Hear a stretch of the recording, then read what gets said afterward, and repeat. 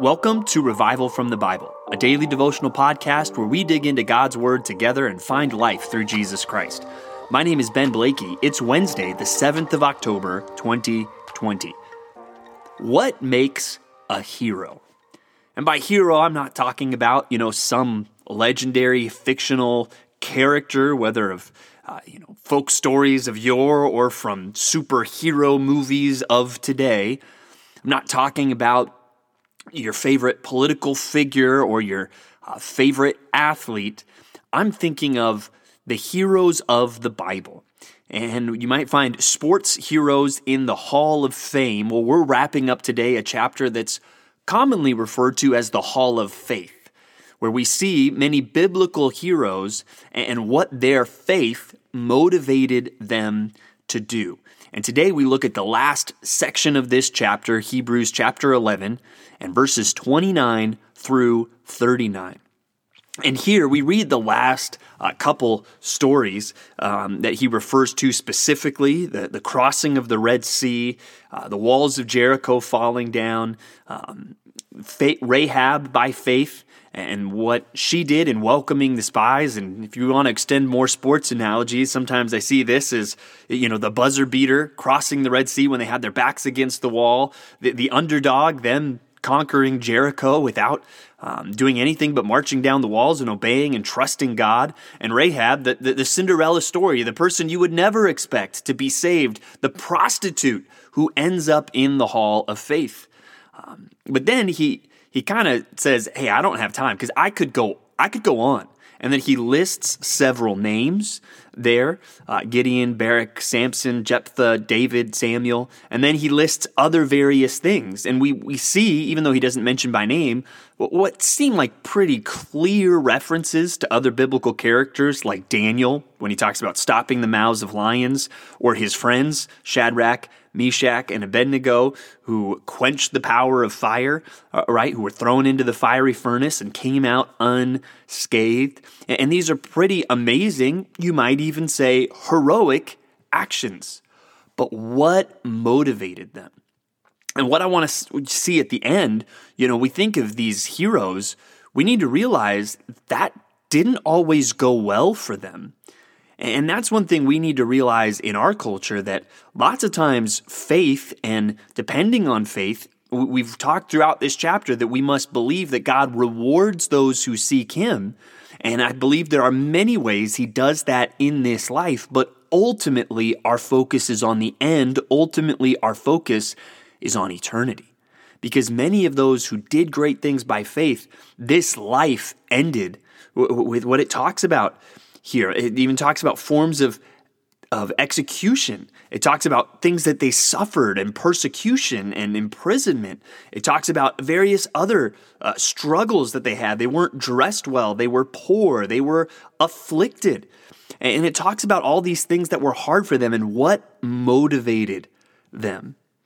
And we see the answer really in verse 35, where it says, women received back their dead by resurrection, probably referring to Elijah and Elisha there. Some were tortured, it says, refusing to accept release so that they might rise again to a better life. And we've seen that really throughout this chapter, especially when it talked about Abraham, how he was looking forward to a heavenly country, a heavenly city. And I think when we read the Bible, one common thread we see through these biblical heroes is they had a focus on heaven. And that's something I want to encourage you to think about today. And even I hope this podcast is the thing that jogs your memory. Sometimes it's good for us to intentionally jog our own memories to get us to think about heaven. But I hope this podcast does that for you today. That you would set your sight on what is the future and what is really eternity.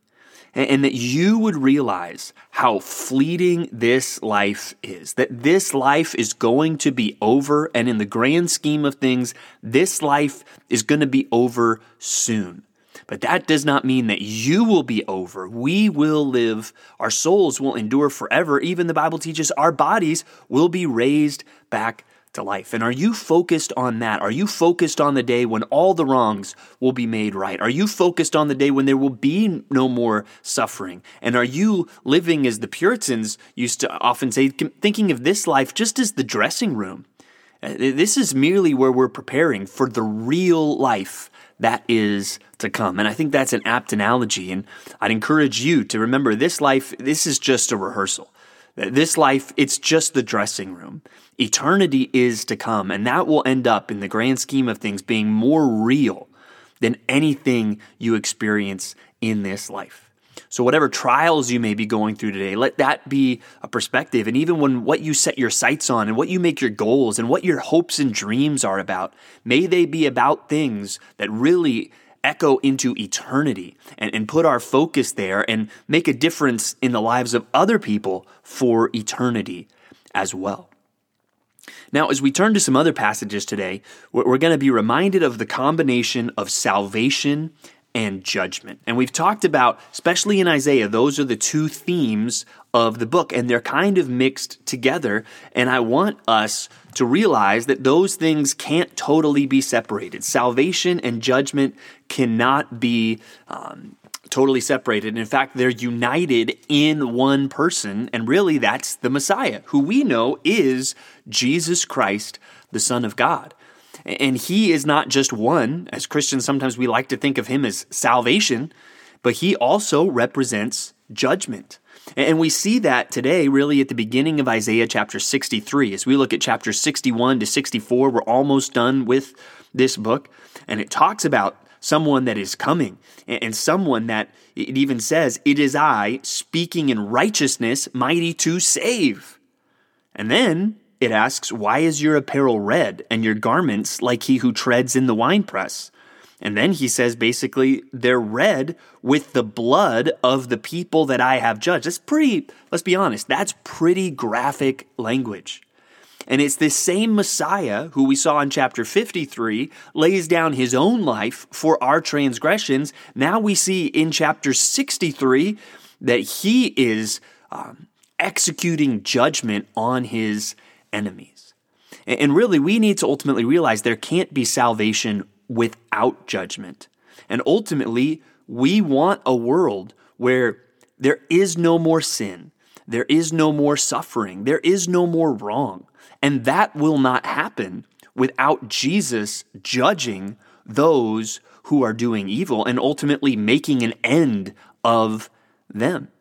And so that's something we need to realize, even as we can't think of salvation and judgment as totally contradictory things. They're going to go together, and ultimately they're united in the person of Jesus Christ. And we're reminded of that we don't have even salvation from our sins and our justification without judgment. That we would not be saved if Jesus had not taken our judgment on the cross.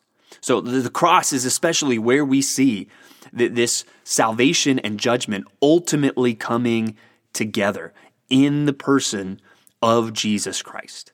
And so we need to realize that we wouldn't have salvation without judgment, and there will be more judgment to come, but that judgment will bring with it salvation.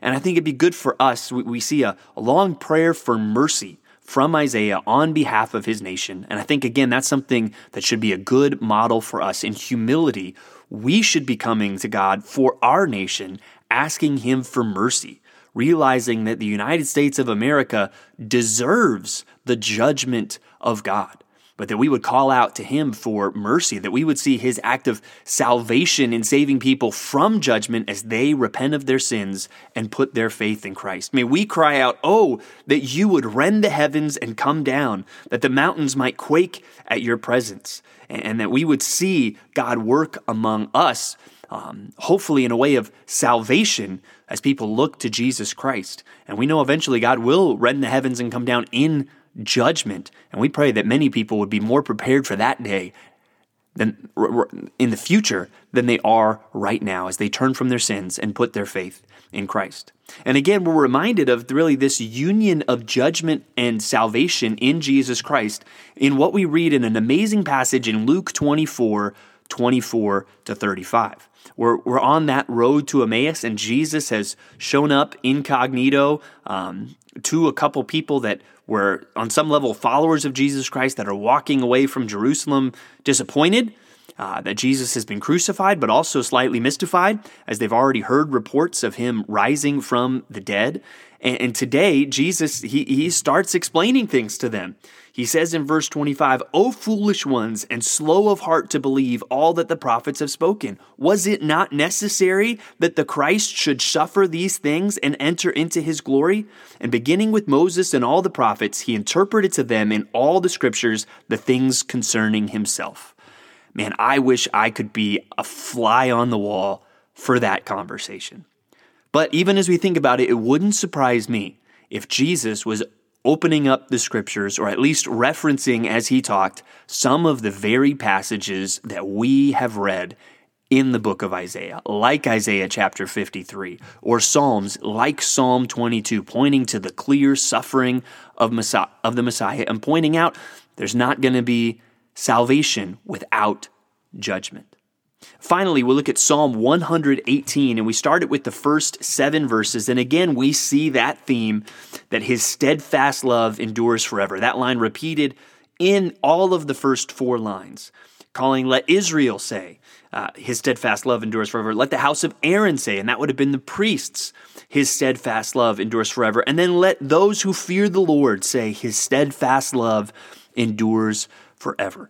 And as we look towards eternity and set our sights there today, may we remember that from now until really what will never be the end of the ages, as the ages go on and on, one song that we will always be able to sing is that his steadfast love endures forever.